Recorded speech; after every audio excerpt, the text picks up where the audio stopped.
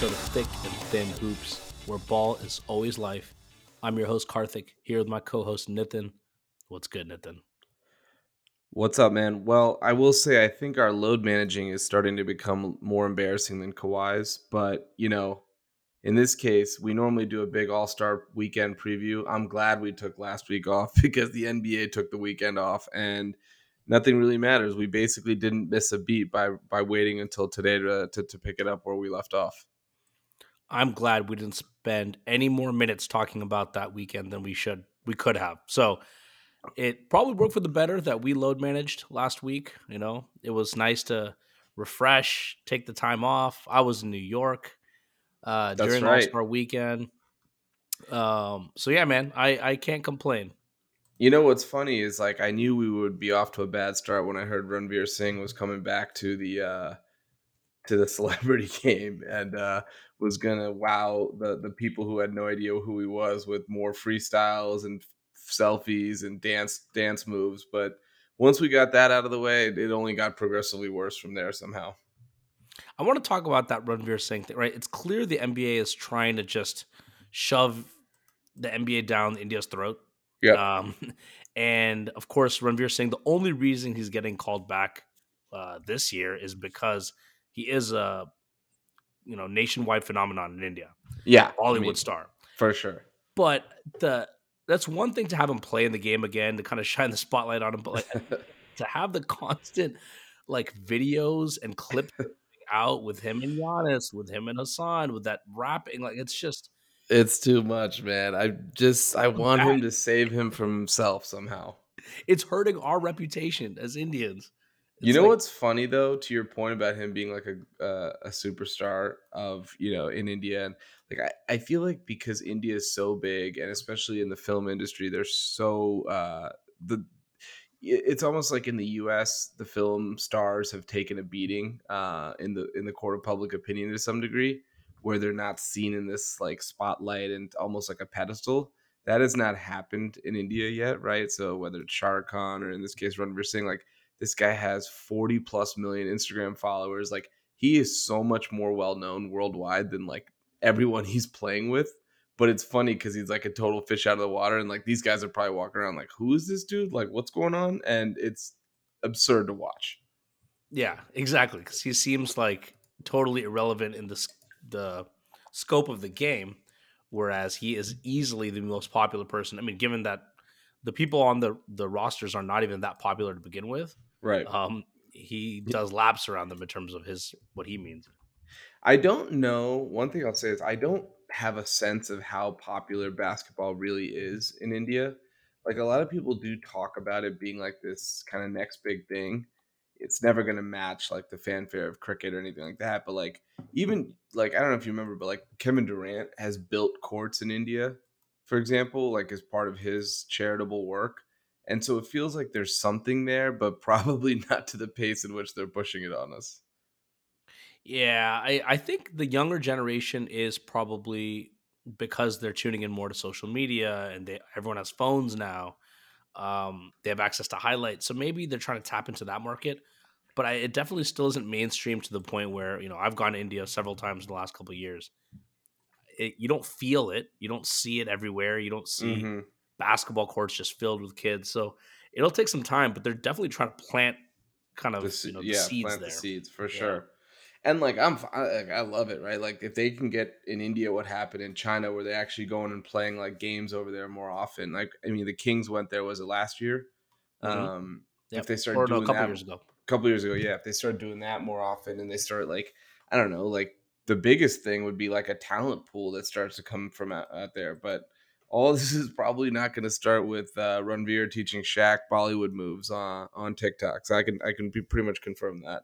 Put thick and thin in the game. We'll hit a Yeah. three or two. We'll at least contribute, and we're Brown. That's all you need. You just need a face The out there celebrity to game represent. featuring actual NBA players with like actors and celebrity is so funny. Like Carlos Boozer blocked the shit out of Guillermo from Jimmy Kimmel show, and I'm Yeah, like, I need to turn this off right now. Like I cannot in good conscience continue watching this.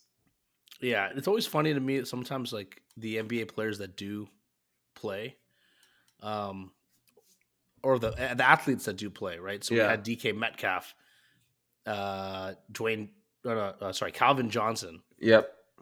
It's Past years there have been other guys too, right? Like current NFL players, current like other leagues, players like premier athletes. I always find it weird though when they have the WNBA players. Like, isn't that offensive? Like, why Yeah. are they looping current WNBA, not even WNBA players, all stars, I'm not touching that one.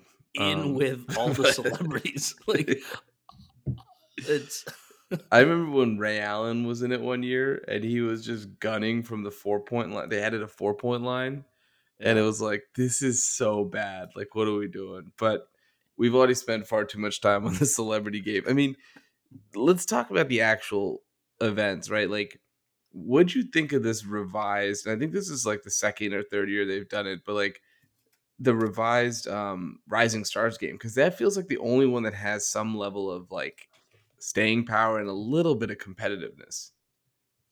I didn't like it this year. But do you like the format, or did you just not like how the It's game went? the format's fine, but even the format works better, I think, if these guys play a little bit harder. It Well, wasn't a I close. mean, shit, the sport of basketball works if you play a little bit harder. No, my point is it suffers from the same thing the All Star game suffers from, and now these guys are too cool for school, man. Even the Rising Stars, Yeah, something. It's our it's This generation is so messed up, man. like I feel like before the Rising Star game, people tried a little bit harder because they don't know better. They're not worried about injuries as much.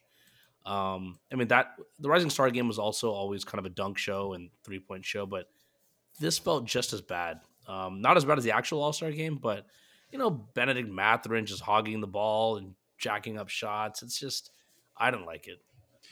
Fair. I think the format can be kind of cool where you're playing a little bit of a tournament, right? With like 7-man teams. So you're not like in there for 5 minutes just trying to hunt shots. You're actually playing with some level of cohesion. So the concept I think makes sense. But yeah, like this is the biggest problem, man. And like, let me say this now to get it out of the way. None of the ideas that have existed or that people will come out with or whatever can change the fact that guys don't care about real games. Why the hell would they care about the All-Star game? Now you could call it a shifted mindset. I'm going to say that it is absolutely that. And then it's also the level of just money that's at stake now, meaning, guys are making 60, 50, $60 million a year. Like to get them to care about anything is almost impossible, much less an exhibition. And it's sad, right? Like I'm not going to go full player empowerment and be like, whatever they want to do is fine by me. They should have full prerogative to do it. I mean, at the end of the day, like I would like to see a competitive product, but fundamentally, you're not going to be able to solve anything until you solve the problem of why players don't care anymore. Because it's clear that that's the case from top to bottom. Yeah, and I don't know what they can do about that either. Because so let's talk about some of the ideas, right? The monetary incentives. We already know these guys make far too much money. Right. How much are you At, going to realistically pay like Damian Lillard to not take 50-foot 3-pointers during the game? exactly. The monetary incentives don't make sense. And the winning, like the home court advantage and the finals That's doesn't make far too sense. much. That's far too much at stake for this. Far too much at stake, and ultimately only two teams get to benefit from that, and Yeah. realistically 5 or 6 teams, so the rest of them aren't even playing for that. Um, the charity thing, clearly that's what they do now. That's not enough for these guys to I mean, care. these Like how guys much you can got write to a donate to the $20 charity. million check whenever they want if they want to donate to charity. Like, again, that doesn't move the needle because, like, you get 400,000 to the Boys and Girls Club, but if you have the lead at the first quarter, like LeBron spits that out like every 2 games, maybe less. Nothing will work. And the sport is over. There's literally nothing. Like I think that the only way the All-Star game will work is if these guys have an incentive to like you said, like an incentive to play hard, which they don't, and an incentive to risk injury, which they don't. And guys today are too smart about their bodies, too careful, too understanding of the impact it can have on any contract, that there's just no upside to any of this.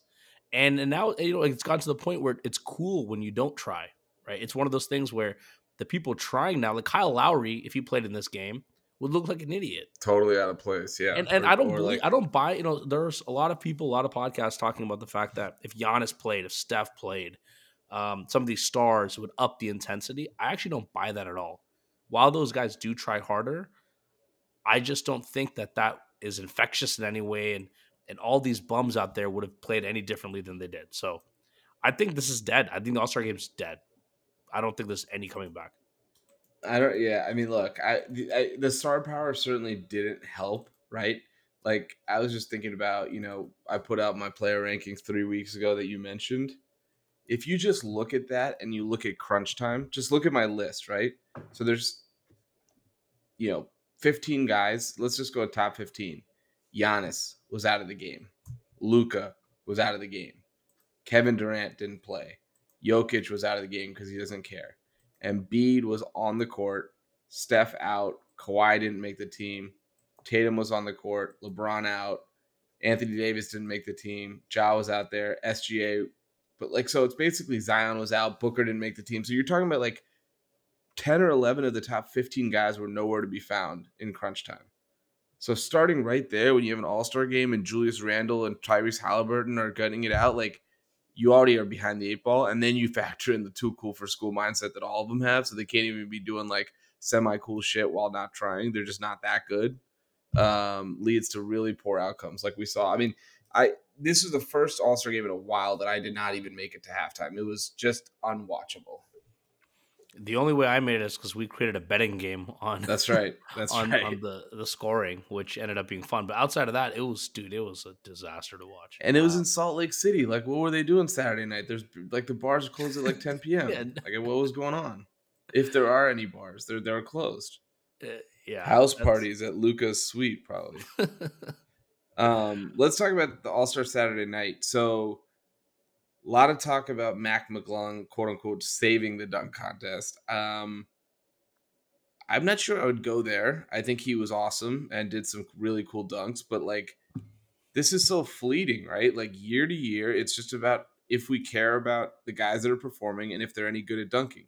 If next year he opts out and it's 4 guys that nobody cares about and can't really do anything cool, then we're going to say it's dead again. What do you think about that? Is that fair? Is there really a concept of long-term saving this competition? I think it can be saved. I think it can. I think they have to be very intentional about the way they extend invitations. So a guy like Mac McClung, who was known for dunking all the way since high school, he's a very performative dunker. Obviously, a borderline G League guy, going from team to team. And he's small. That, I think, is the kind of profile the NBA needs to go seek. I'm tired of these big men. I'm tired of these tall dudes. Because it just doesn't look cool. It doesn't look cool, like Jericho Sims, like Obi Toppin last year. I think just go for the guards and go for guards / wings who have had extensive dunking history in terms of not in game, but just flashy, creative dunks. Pull them from G League. Pull them from at this point, we're pulling random NBA players. It doesn't matter if they're an NBA player anymore. If you're not going to get a star or an NBA player that's recognizable, who cares if Jericho Sims is the NBA? Just pull off make the contest about guys who are all in the G League, guys who are borderline practice squad guys. Is this a slippery slope? Do they even have to be affiliated with the NBA? Maybe not. Maybe not. I don't know. Well, then why don't we just hire performers? If you could get the Secret Service dunkers that perform at the Wizards games and they do the trampoline stunts, we might as well go there. Fine. They have to be affiliated, right? But my point is Mac McClung is barely affiliated, right? He's not on an NBA roster, right? No, he's on a 2-way contract with the Sixers, which is why he was allowed to wear a Sixers jersey during the dunk contest. But exactly. He has not actually played a game for the Sixers.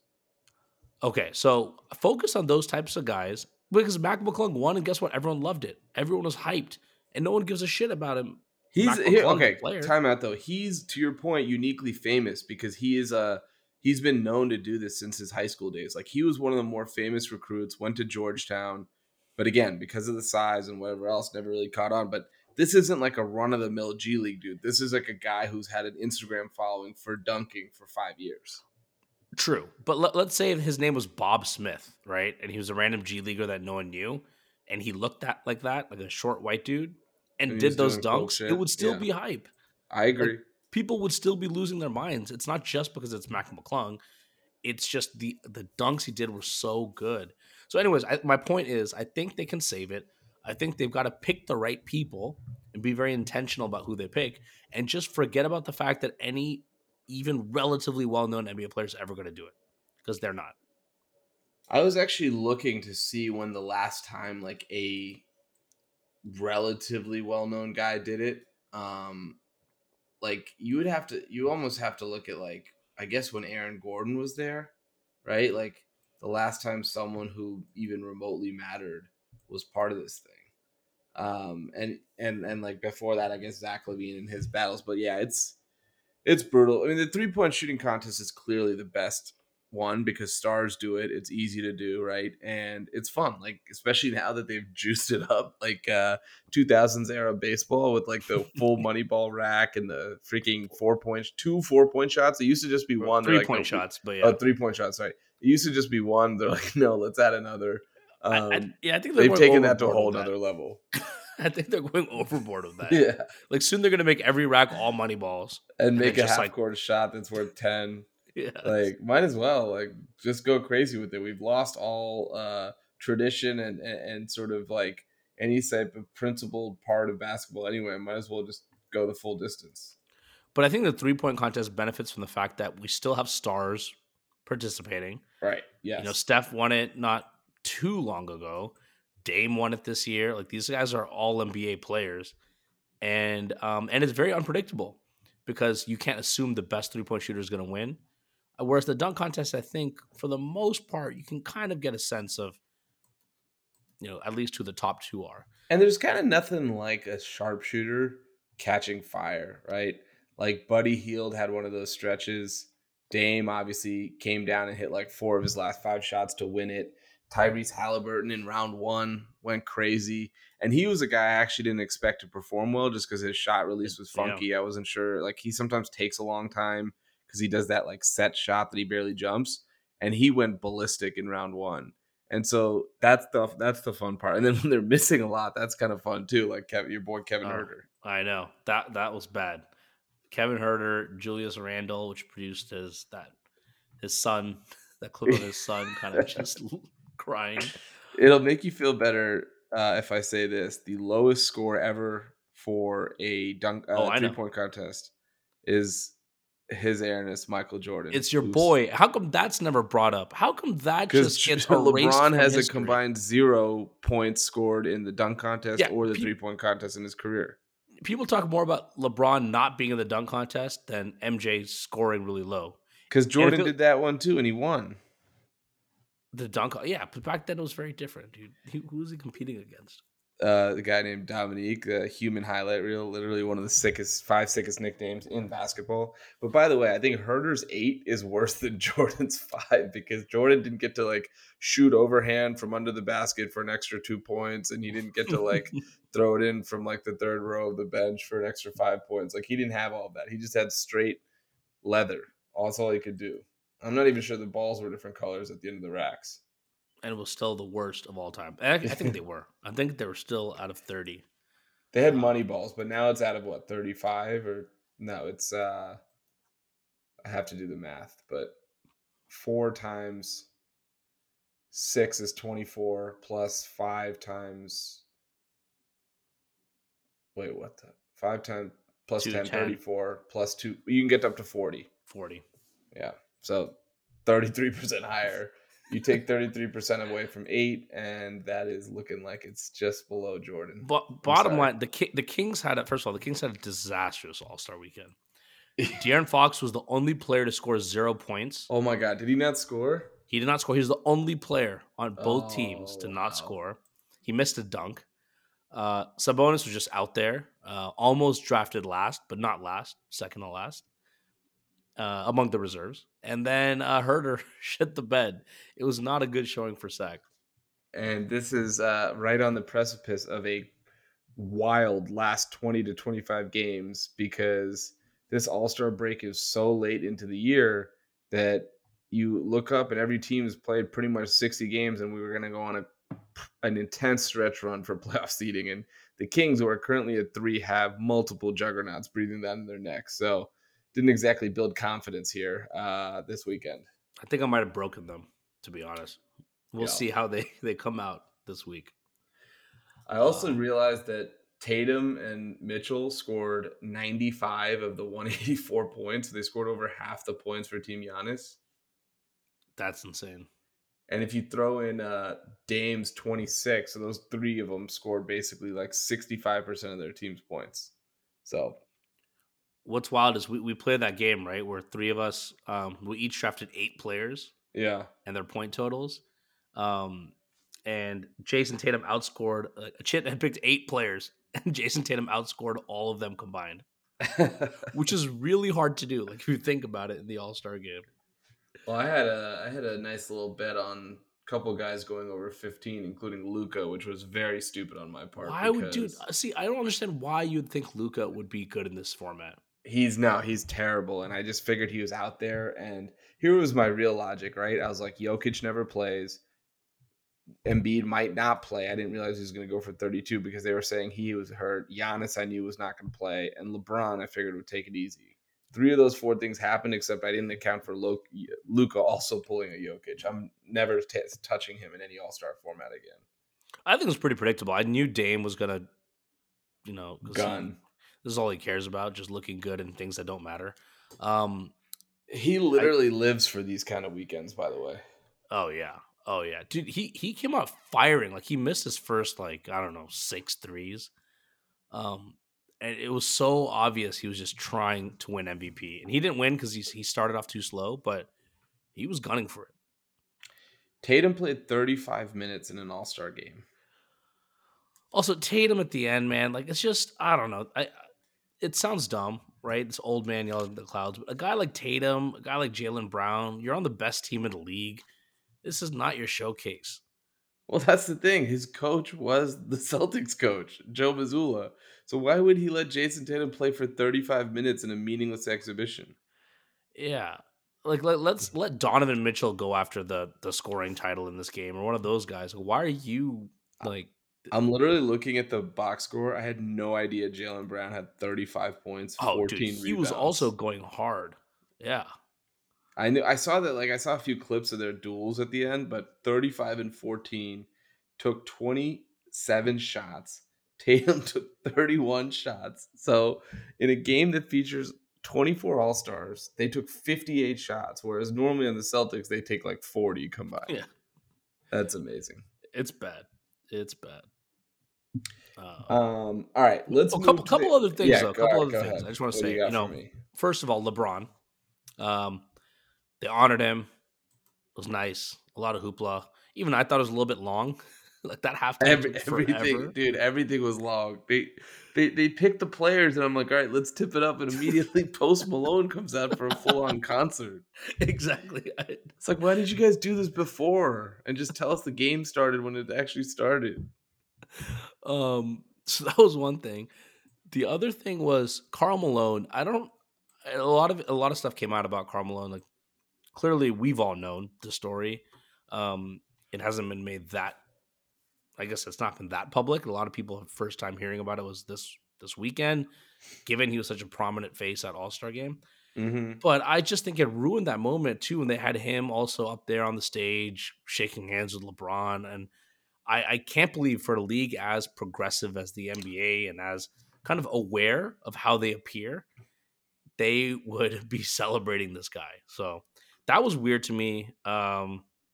Didn't make any sense. John Stockton even sitting out there, he's a fucking nut job as well.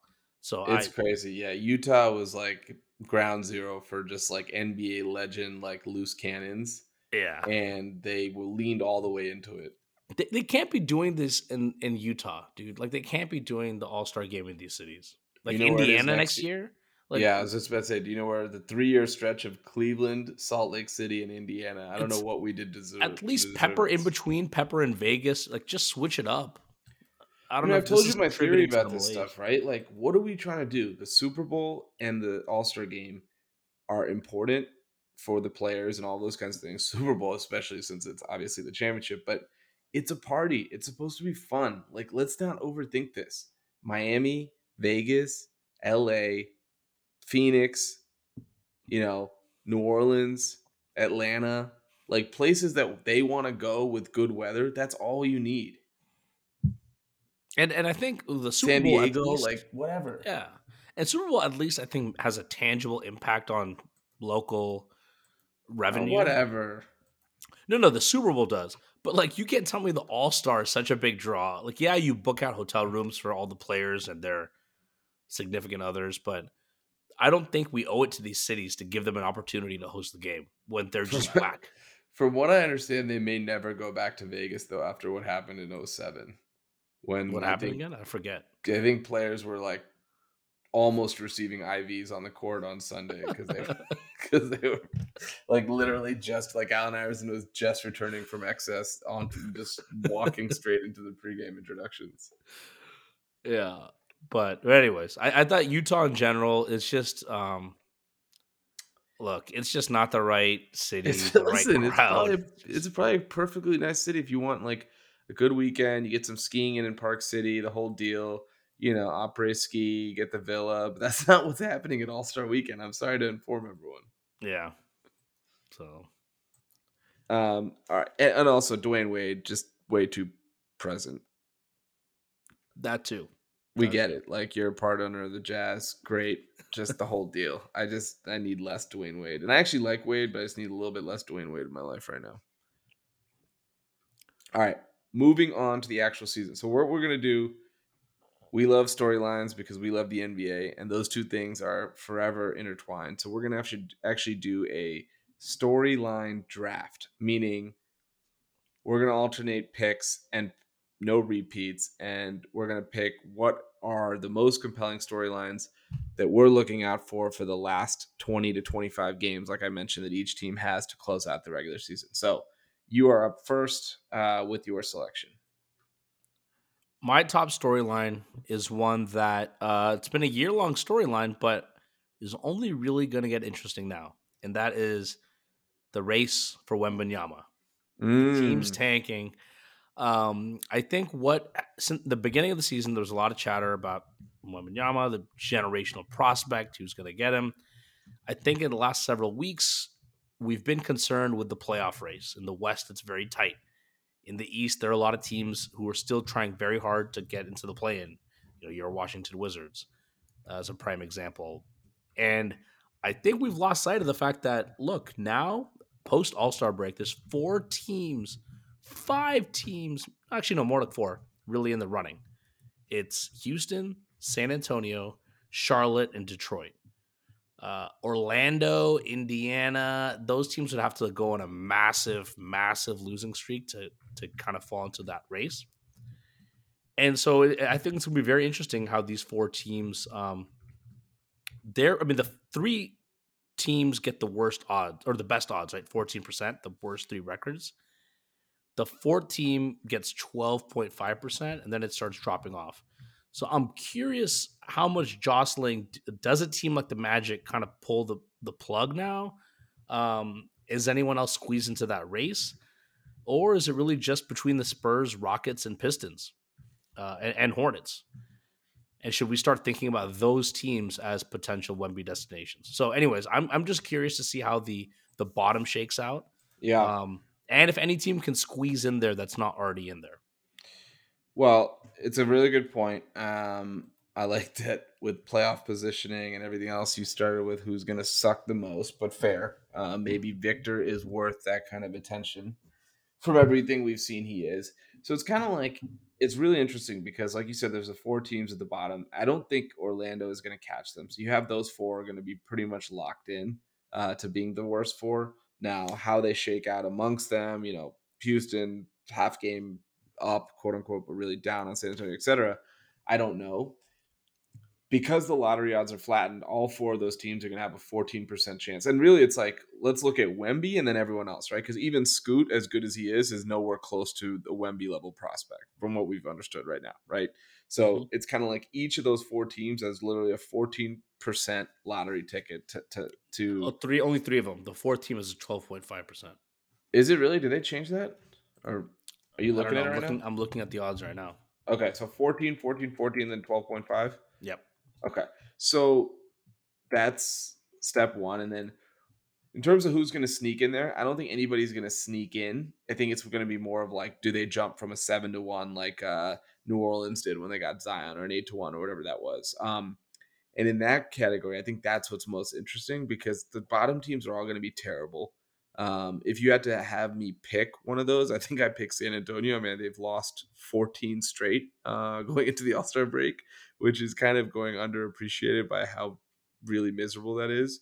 Even Charlotte, since they've had LaMelo, are like a little bit better and probably aren't going to be quite as egregious as some of the ones at the bottom. But I'm really interested to see this Orlando, Indiana, who are both okay to lose, but then Chicago and LA, who are trying to win, but may end up losing anyway. I'm really interested to see kind of how that shakes out, especially because that Lakers pick is headed to New Orleans. Yeah, because the reality is, it's slightly above 50% chance that the bottom four team gets Wemby. So it's a coin flip that someone outside the bottom four gets him. So that means, like you said, Orlando, Indiana, Chicago, LA would go to Pelicans, Toronto, Portland, Washington. It's not like inconceivable that one of those teams gets him, which is Yeah, what's crazy about these odds.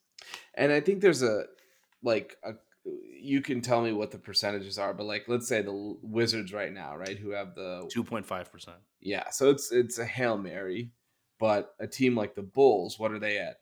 You know, 7.5. right. And so then maybe it's just, it's 3 times more, still a low percent, but not that much lower than Charlotte, who's like way worse than Chicago. So, and Chicago's, man, they're desperate. If that falls in the top four, that basically takes them from complete and utter disaster of an NBA landscape, just true purgatory, to like, I don't know what the opposite is, but just elation beyond expression. Like they keep the pick and they get Victor. I mean, that's all they're thinking about right now, I think, especially with the news on Lonzo. Yeah, they got to pack it in because otherwise you give it to Orlando, and then Orlando all of a sudden, think about them. If they can squeeze into the top, uh, they have a 10.5% chance to get the number one pick. Chicago possibly gives up their pick. They just got Paolo. They have Franz. That all of Oh, a they're sudden gonna be looks like the awesome. most exciting and interesting team in the entire league. And even if they do get a guy like Scoot, that's kind of perfect fit on their team, right? Because they need a point guard. I mean, Fultz has been good, but they certainly need another guard in the backcourt. Because Suggs is maybe not quite that guy. So, who would you pick as your best fit of those bottom four for Victor? Like, where do you want to see him play next year? Stylistically, maybe city wise, etc. Ah, from a personnel standpoint, the most interesting team is Houston, but they're a goddamn disaster in terms of the personalities, the coach, the cohesion. San Antonio is interesting because you have Pop, you have the historical infrastructure, but Pop's not going to coach that much longer. So, and Detroit, I Well, they would have say like Detroit, 1,000 bigs. but like they have 1,000 bigs. I don't like the way they've managed their team. So actually, none of these teams, to be like honest, like I just wish Orlando had not tried so hard this year, because that by far is the best Yes, fit. yeah. But they're a little bit outside. How about you? So Houston would have been the best fit if they didn't have like just an abysmal operation going on, top to bottom. Like Jalen Green, Jabari Smith, Victor Wembanyama. Like that just sounds cool. It's a big city. It's a big market. They can attract free agents when the time's right, etc. But they're just such an aimless mess. I can't pick them in good conscience. I'm with you on Orlando. I'll even go one further. Indiana. You got Hallie. You got Matherin. You got maybe Turner can play next to Victor. That is the start of something. I mean, Indiana is about as nondescript as NBA franchise homes go, but hey, Reggie Miller made it work there. Why can't my guy Wemby? Indiana? Yeah, I just think Ah, like the biggest thing with a big like that is you have to give them an elite point guard. And so you got two options if you look at like the top six. You got Indiana and you got Charlotte, with the fringe candidate of Detroit not knowing what Cade's health situation is, right? But LaMelo, as good as he is, doesn't seem to be making them better, or their roster is No, just so bleak it's and devoid of talent that he has no hope.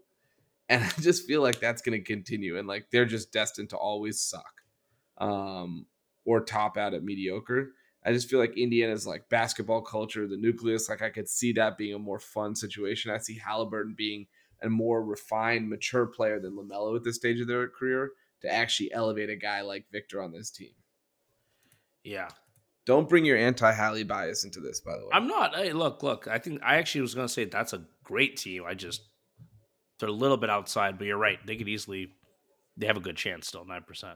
Yeah. Um, But I don't know, man. Spurs, like, yeah, like the pop nucleus, it might just be over, right? Like, that's not, he's too old. yeah. Um, but and they just don't have enough on that team. They got some assets, obviously, with the picks from the DeJounte Murray trade, but otherwise, it's pretty devoid of talent. So I'm sure OKC was thinking, hey, it's SGA, Giddy, Chet, and Victor as the final piece. But if then SGA turned into a top 12 player in the league, and suddenly that dream was dead. yeah. OKC, honestly, this was the worst year they decided to actually start trying. They needed to just do it one more year, and I get the argument that I'm okay yes, with it. I'm okay with it too. But if you're gonna follow this philosophy of just tanking every year, accumulate the assets, this is the one year with the most valuable asset that makes sense to tank for, and this Okay, is the but we got, one year you decide to start trying. here's what people got to understand. They were only bad for 2 years. That's why you do it for one more year. I know, but people are acting like OKC was bad forever and ever. They made the playoffs in the bubble as a 5 seed. I know we've talked about that, right? But my Yeah. point now is it hasn't even been that long. It's not the But process what do you want them Sixers. to do? SGA is freaking incredible. I mean, they knew Wembanyama was going to be good this year. Shut down SGA one more time. Man, listen, what if that led to him being like, yeah, I'm out of here. This That's sucks. true. A year ago, I would have said they need to start winning. Now I'm changing my tune. Maybe it's hindsight's 2020. Random SGA stat, by the way, for you. There's only two players in NBA history who have averaged over 10 free throw attempts and 90+% from the line. It's him and it's KD in one season. And he's at 91.7% on 10.5 free throws a game. I did not know that stat. Wow, that's actually impressive. I knew Shout he was out getting to to the line a Bill. lot. I didn't know he was at 91%. Yeah, it's funny because he's not that great of a 3-point shooter, Yeah, but he exactly. just lives in the mid range, lives at the cup. It's very bizarre to watch him, but he's incredible. Okay, let's get to your storyline. Yes, What's your that's number too one? long. I can't believe you left this not as the number one pick. It's the Phoenix Suns. Literally, they just added what we all said was a first team All NBA guy, an MVP top 3 candidate before he got hurt.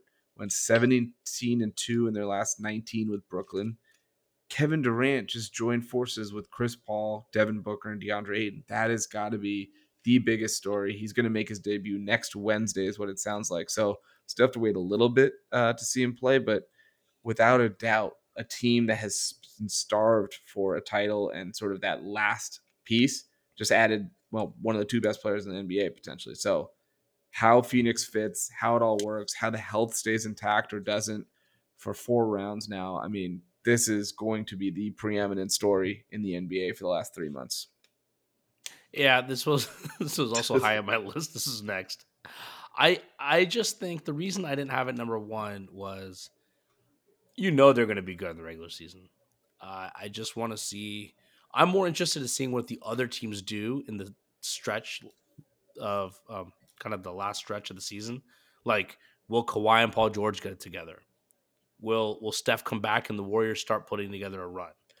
Is how good can Denver close out? For me, Phoenix is obviously going to be good, and Kevin Durant will play here and there. Maybe they'll sit guys. At the end of the day, they're just resting for the playoffs. So it's less exciting for me until the playoffs begin. That's the only reason, but otherwise, absolutely agree. It is the biggest storyline, the biggest impact on the title chase is him signing with the Nets or traded to the Nets. So, yeah. I think I'm just fascinated. I guess the regular season, yeah, they're going to be good, but I think I'm fascinated from a basketball standpoint, right? Because First of all, KD has never played with a true point guard in the mold of Chris Paul. Um, Obviously, Russ was not that. Kyrie is not that. And Steph is not that, right? He's played with 3 Hall of Fame point guards. This will be his 4th. I mean, the teammates that Kevin Durant's had in his career are really mind blowing, but that's a topic for a different day. This will be the first time he's played with a guy who's solely looking to pass and set guys up. And I think as easy as the offense was for the Warriors because the magnetism that Steph and Clay brought onto them, this is going to be easy in a different light because I think he's just going to be doing a great job getting the ball to his spots. And although Durant's not a guy you help off of, Paul's penetration, the pick and roll game with Ayton is either going to leave that option wide open in the middle, or you have Booker, you have KD, and you have Torrey Craig on the outside just ready to snipe. And so I'm fascinated to see kind of how that pick and roll offense works. And then of course the KD is the best like fail-safe option in the league where you dump it down to him because you need a good look and he can get it for you without problem. And Booker is probably, next up on that kind of list. It's him, Kawhi, those kind of guys is just one-on-one beasts. So they can play every style of offense. Really interested to see the questions on defense, but yeah, I just think what does that look like on the court is something I'm really excited for. But I'm not interested in KD when he's in his Warrior stint, when he's in his Sun stint. I like the KD in Brooklyn. Yeah, I like the KD that's on the fair. Thunder. Like, that's just more electric to me. You're right. From an offensive standpoint, what they're going to be able to do from like just watching it on night to night basis, it's beautiful for sure. But KD as a player, as a star, will get a little bit more marginalized. I mean, I know he had Kyrie on the Nets, but you've got Chris Paul feeding on the ball. You got Booker. You've got a big man in Aiden. He's not going to be as dynamic as he was in Brooklyn, or he will be, but it's just going to be less impressive because the team is so stacked. So I actually think he'd be less exciting to watch. Yeah, that's fair. I mean, he's a 25 points a game no matter what. So I think he's going to get to that number, but it may just be with way less effort. Whereas Brooklyn, night to night, he could just do so much more and show you like the array of his greatness. Yeah. One question I feel like we touched on this at the time of the trade, but like a lot of people are like, well, Phoenix lost a bunch of depth. And I'm kind of curious as to why people were saying that. And maybe we're just like not thinking about it the right way. Like they lost 2 front court wings, Mikal Bridges and Cam Johnson. They added Kevin Durant, who obviously is better than Bridges, and they added TJ Warren, who's not as good as Cam Johnson, but somewhat of a serviceable replacement. So where is this huge depth loss when they kind of went 2 for 2? And then on top of that, they traded Dario Saric for Darius Bazley, who again is not a world beater, but adds a little bit more to that 3-4 range. So why is this narrative taking shape that Phoenix suddenly has no depth because of this trade?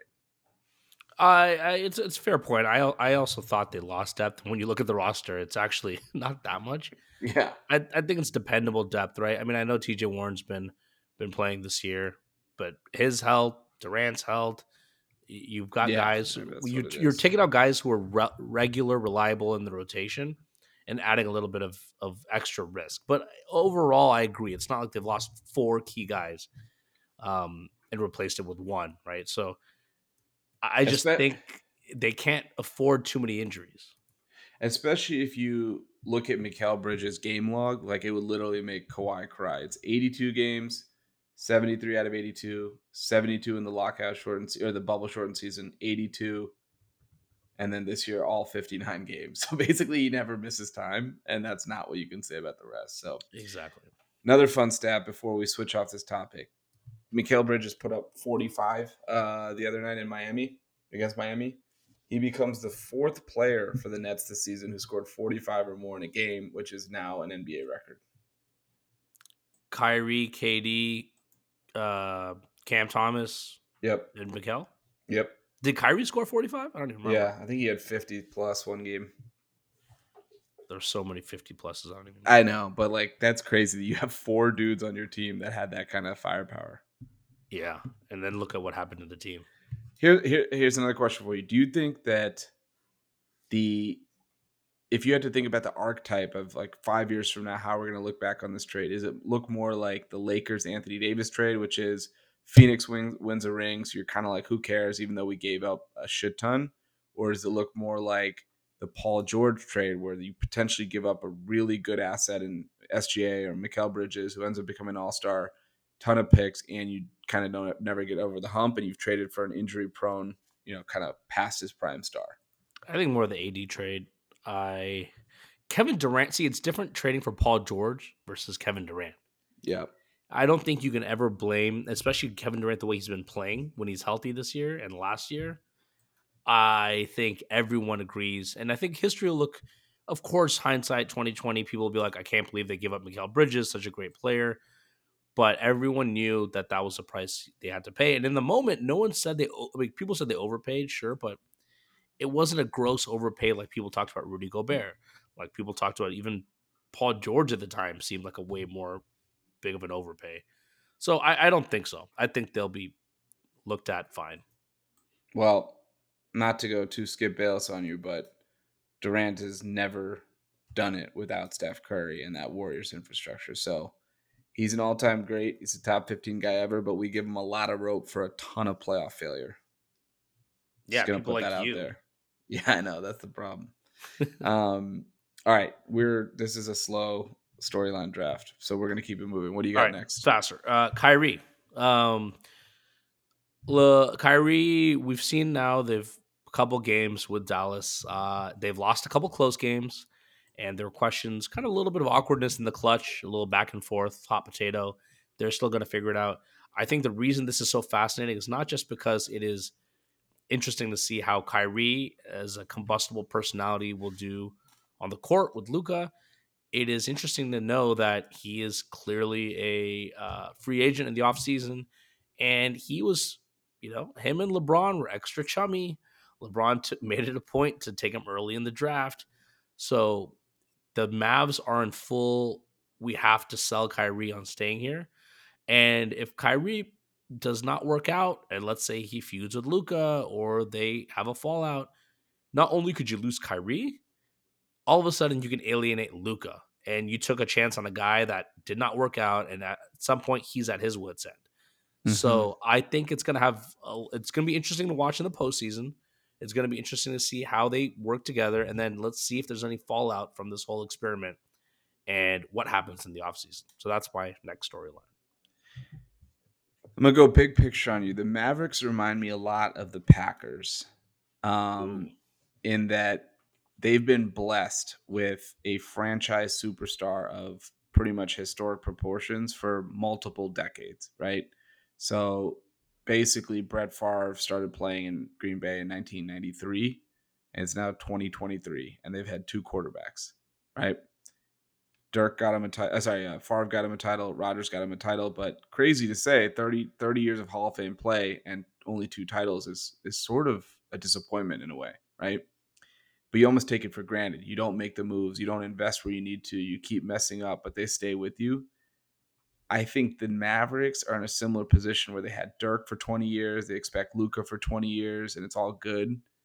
But that's not how today's generation works, right? And that's certainly not how Luka's going to work, because he's going to look at, Tatum maybe getting a ring, maybe Jokic gets a ring, maybe Embiid, like his contemporaries. Giannis already has one. So I just think the clock is running out, and every single move they make has massive long-term implications, and trading for Kyrie is a home run swing, but it's kind of like the three outcomes in baseball. You go home run, walk, or strike. And right now they're really looking at, oh man, it's a good move for what they gave up and the talent they acquired, but geez, I would not want to be Nico Harrison right now, just kind of sweating out every single day with Kyrie in that building, and who knows what's going to happen, when's it going to happen, and then again, like even things are perfectly fine. Like, is he going to want to stay, and if not, what can they even salvage in a sign and trade to keep this team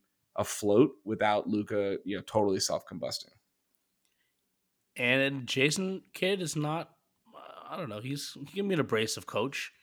Yeah, for Luca sure. can be vocal. Or this thing is everyone has to tread very lightly, and I think they will. But it's also weird having your whole franchise have to navigate these next few months, being very careful because you don't want to alienate this guy, don't want to alienate Luca, and it could all combust. But I think from a basketball standpoint, it'll be interesting to see how they work out those late game kinks. What role they each play. They still haven't figured it out yet, but they've the talent to do so. So, and they've got the easiest schedule I think remaining in the league. You're not going to give me credit for my 3-sport analogy at once, No, or not even the Packers. I felt that one was pretty good. It well, came right actually off the the dome. Packers was a good one. That was good. They have the easiest schedule, but I mean, this is where this is honestly now leads into nicely into my storyline, which is like the logjam in the West, right? That was, I think, the thing I'm most keyed in on. It's a little bit tangential to the Suns and kind of what you said, but realistically, if you look at this, like the Nuggets are going to get the 1 seed. That's pretty much a lock. They're 5 games up on Memphis and 8 games up on Sacramento for 2 and 3 respectively. That there's no way that they lose that lead unless Jokic injury, which hopefully that's not part of the calculus. Memphis probably stays at number 2, would be my guess, right? Yeah, for sure. Sacramento has a really nice 4-game cushion. We'll hold that for a second. Or they have 4-game cushion over let's see, where am I looking? Oh, it's over the Pelicans. So wait a second. I think I have it messed up. Okay. So bottom line, you have between 5 and 13, you have like a 3-game separation, 3 or 4-game separation. So how is this all going to shake? Is it the Clippers? Is it the Mavs? Is it the Suns? The Pelicans if they ever get Zion back? The Thunder if they go on a run? Like, you still have the Warriors with Steph probably a week or so away. And then the Lakers, who made a bunch of moves and now look primed for a run. So what is going to happen? Who is going to kind of get into that very critical top 6? Will Sacramento keep their seat alive? I think those are the things that are going to be fascinating to watch coming down the stretch, because schedule difficulty will matter, head-to-head will matter. It's going to be chaos. Yeah, if you look at 5, 7, 8, 9, they're all getting back at some point. They're all differing timelines. A superstar, or at least all-star. Suns are waiting on Durant. Pelicans are waiting on Zion. Minnesota's waiting on Cat, who, I mean, he'll come back, but who knows how he plays with Gobert, because the early returns on that pairing was not good. Yep. And then the Warriors get Steph. And so I think all of those teams, if depending on when they get their guys back, can catch fire. Yep. OKC, I think, is kind of just chilling at 10. I actually think, I know they're competing with Utah and Portland, so that's a tight race for me. It'll be those 3 competing for that 10 seed. Yep.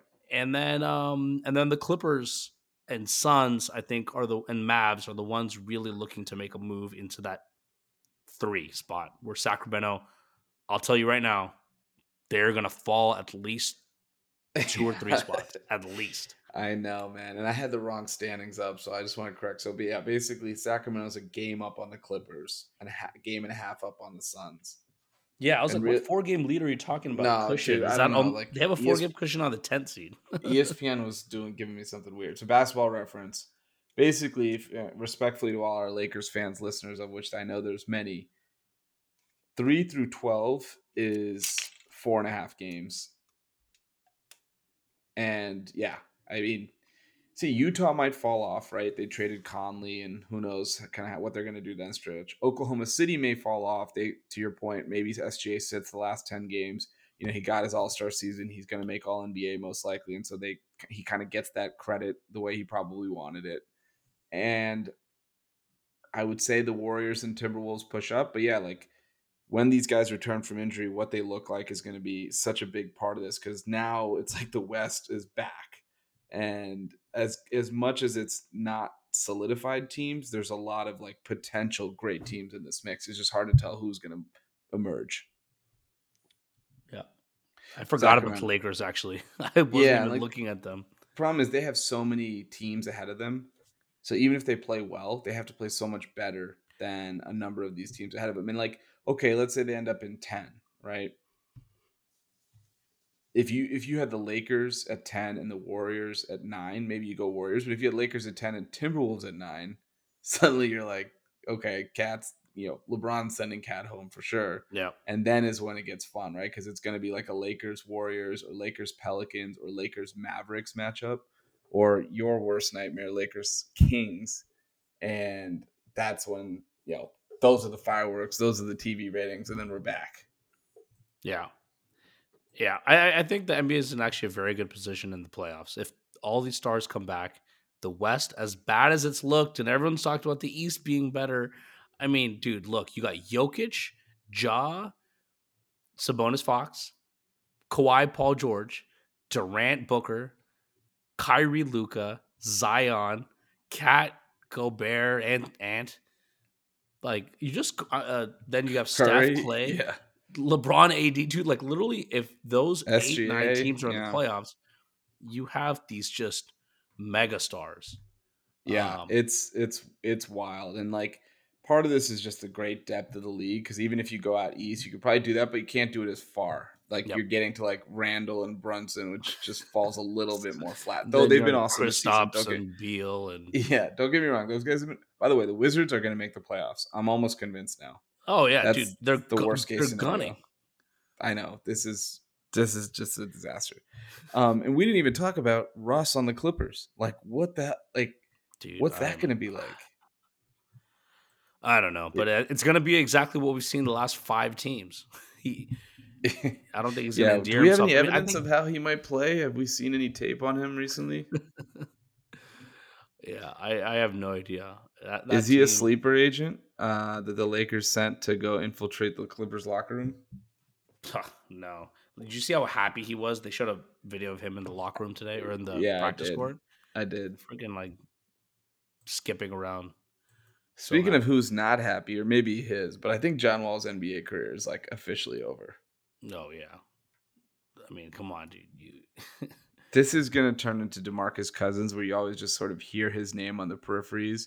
Maybe he gets a 10-day contract or two. It's just sad. He's got so much money. Like, if I'm him, I'm not signing a 10-day contract. Either vet min is like the most I go for, and realistically, I'm probably just retiring, because at this point, there's no point. Yeah. And definitely don't do what Dwight is doing. That is bizarre. Playing in China? Taiwan, but yeah. Taiwan, yeah. Easy. Geopolitical ramifications there. Okay, so West Log Jam was my story. Back to you. Your third pick. My next pick is the MVP race, which I know it can get grating at times, and we talk about it too much.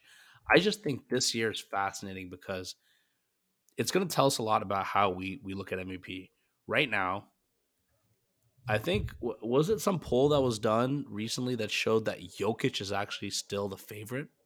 Prohibitive favorite, yeah. Prohibitive favorite. And I actually completely disagree with that. I don't care what, if he wins again and they're the 1 seed, he's got the crazy advanced stats. I agree. But what it starts to tell me is that the advanced stats have won out. Because as good as the Nuggets have been and 1 seed, you have Giannis and Tatum, who are effectively 1 out east, who've had amazing seasons. Embiid, who's also been putting up a great season. But because they don't lead across 12 advanced metrics, they're not going to win. And to me, I would give it to Tatum or Embiid or Giannis, all before Jokic, actually. Wow. Just because I care about historical, like what things look like historically. 3-time MVP Jokic, I get it. It's a regular season award. He deserves it. It just doesn't look right to me. Just like MJ winning Defensive Player of the Year is a farce. It's just like LeBron getting passed up on MVP the year Derrick Rose won it is a farce. LeBron finished 3rd that year, by the way, and didn't deserve it. Dwight deserves it. I just think that in the grand scheme of things, we'll look back at this and we'll be like, okay, he was really good, but was Jokic a 3-time MVP winner? 3 straight, yeah. So much far ahead of the rest of the competition, I get it, but I don't think this year is the year to do it. So I'm interested to see how it shakes out and who ultimately wins. So here's the big problem, right? Jokic deserves it this year. Other guys deserve it too, but realistically, we should not have given it to him last year when the Nuggets were a 6 seed. Now, for everyone who's like, well, he didn't even win a playoff series. It's like, well, his backcourt was Austin Rivers and Facundo Campazzo versus the Golden State Warriors. So cut him a little bit of slack. But because he won it last year, this year he's even better. The team is way better, and his case makes more sense. But the three guys who have won 3 straight MVPs are Larry Bird, Bill Russell, and Wilt Chamberlain. And Exactly. Jokic is probably not in that rarefied air. I don't want him to win it. As much as I love Jokic, I don't want the backlash. We want to be protected. We don't want to hear about it, especially if they don't make a run to the title, which is what's going to be expected. I think any short of a finals appearance is a disappointment. I would have him third, though. I just think Tatum, as good as the Celtics have been, he's not in their class as player. And so I actually would go Giannis 1. He's been flat out ridiculous this season, especially of late. They've won 12 straight. Embiid 2. Sorry, Embiid. This is your third straight runner-up award. Jokic 3. And Tatum 4. And then if you want Luka or whoever at 5, that's fine. That's kind of how I'd have it right now. Based on the results of the straw poll, it seems like people are really leaning into the Nuggets. And like I said, I don't expect them to lose the 1 seed. So I'm not sure how many people are going to come off of voting him a third time in a row. I'm hopeful that the Bucks do something nuts, and so Giannis just gets it. Because I think if he wins his third MVP, having the Finals MVP under his belt makes it all justifiable. Yeah, Giannis, I would have no problem winning, even though he's won it a couple times. And you're right, he makes more sense in the grand scheme of things. Because he's Jokic, I don't defensive player of the year level too, right? Like it's exactly, not just offensively exactly. where he's carried the team without, even though his efficiency struggled a bit, he also hasn't had Middleton for most of the year. So if that was the Giannis argument, if that was the Jokic argument last year, Giannis is doing that and has his team half game out of the number 1 seed. Yeah. So, and I think the whole thing about he shouldn't have won it last year, but he won it, right? That's why I'm more comfortable not giving it to him this year, because then it's kind of like if you thought he should have won it, he already kind of won it in a year he shouldn't have won, so it balances out. Same thing with Steve Nash.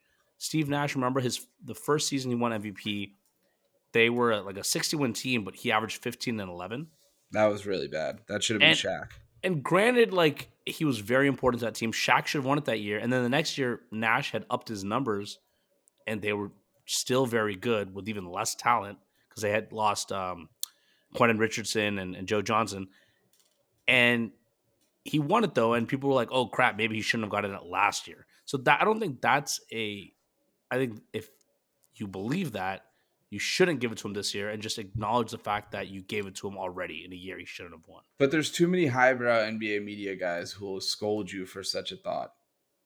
And a Yeah, lot of because them you have should not votes. evaluate things like that, right? It's like a No, but ref. they're also like the type that's like the elite utopian society of like, this is how basketball, like, like rewriting the way to evaluate basketball. And I Yeah, think they've taken some of the fun out of the game, which is sad because Jokic is one of the most fun players out there.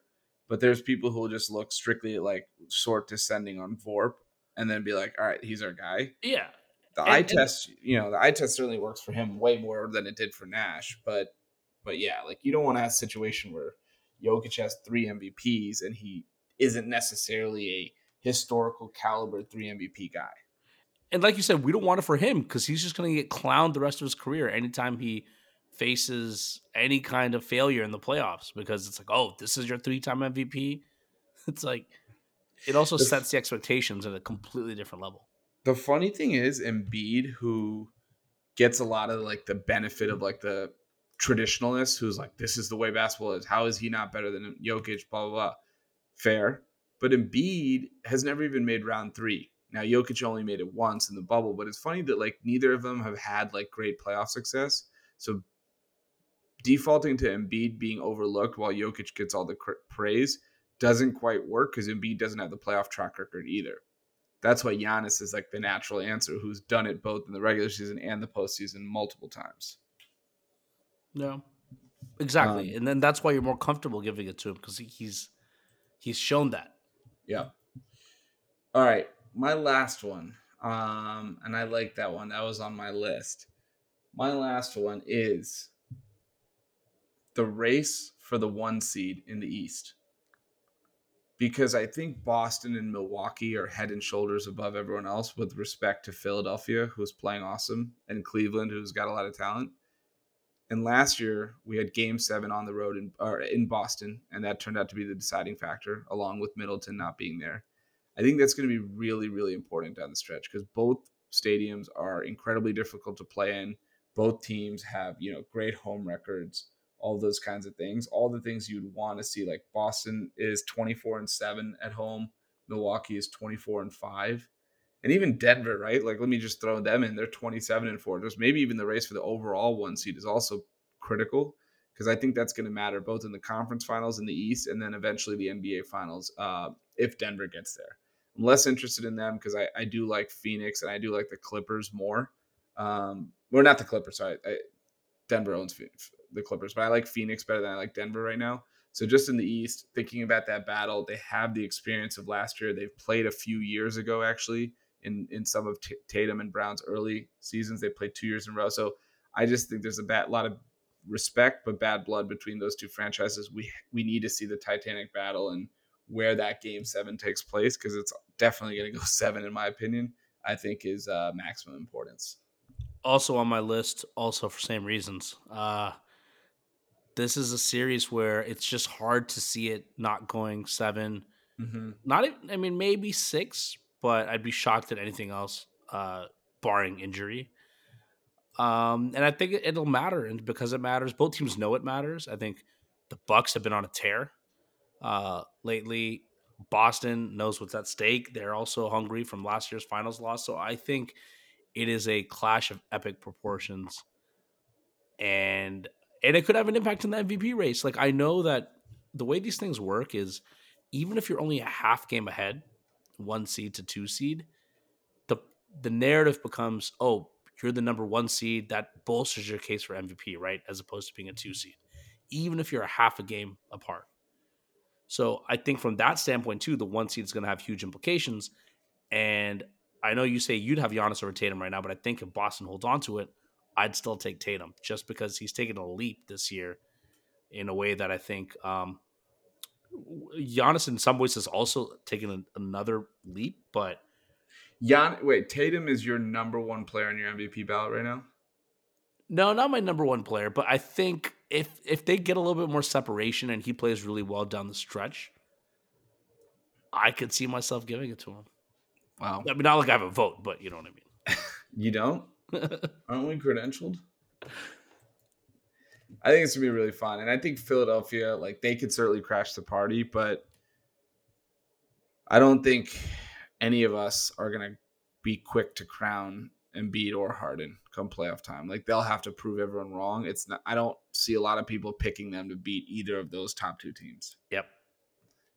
Hey, but I want to see it too, right? Like, I want to see Embiid have a moment of greatness where he really, I mean, he has had those at times. I'm not taking away from how he's played. Like, he's had some bad luck, like the Kawhi shot, in Toronto, things like that. But, you know, at the end of the day, your resume speaks for itself. Like, a lot of guys have good and bad luck. That doesn't stop them from kind of pushing their teams forward. And he's got to do that. I mean, Harden's a supporting player at this point, has to be Embiid. So, all Yeah. right. I think the other thing is um Embiid is like, to your point, Giannis. I dogged on Giannis, a lot of people dogged on Giannis for kind of flaming out of the playoffs. And once he won the title, it was not fair, but once he actually got over that hump, won the title, or at least had some modicum of postseason success, their narrative completely flips. And I think that'll happen in Embiid. It may not be fair that he gets a lot of the criticism now, but I think we do this with everyone. And we Yeah, do it with for Giannis, sure. who now is all of a sudden the consensus best player in the league. So Last thing before we go, Stephen A had a terrible take per usual about the five players with the most on the line, or like I guess the way he framed it was like who had the most to lose, or who had the most amount of pressure to win a title. His list was Chris Paul at 1, James Harden 2, Jason Tatum at 3, Nikola Jokic at 4, Kawhi Leonard at 5. I think there's a lot of problems with that, but here's what I went with. Curious for your thoughts. I said Jokic is 1, Embiid is 2, Harden is 3, Kevin Durant is 4, and Devin Booker is 5. wait, so what's the criteria again? NBA players under most pressure to win a title this season. Most this season. Got it. Okay.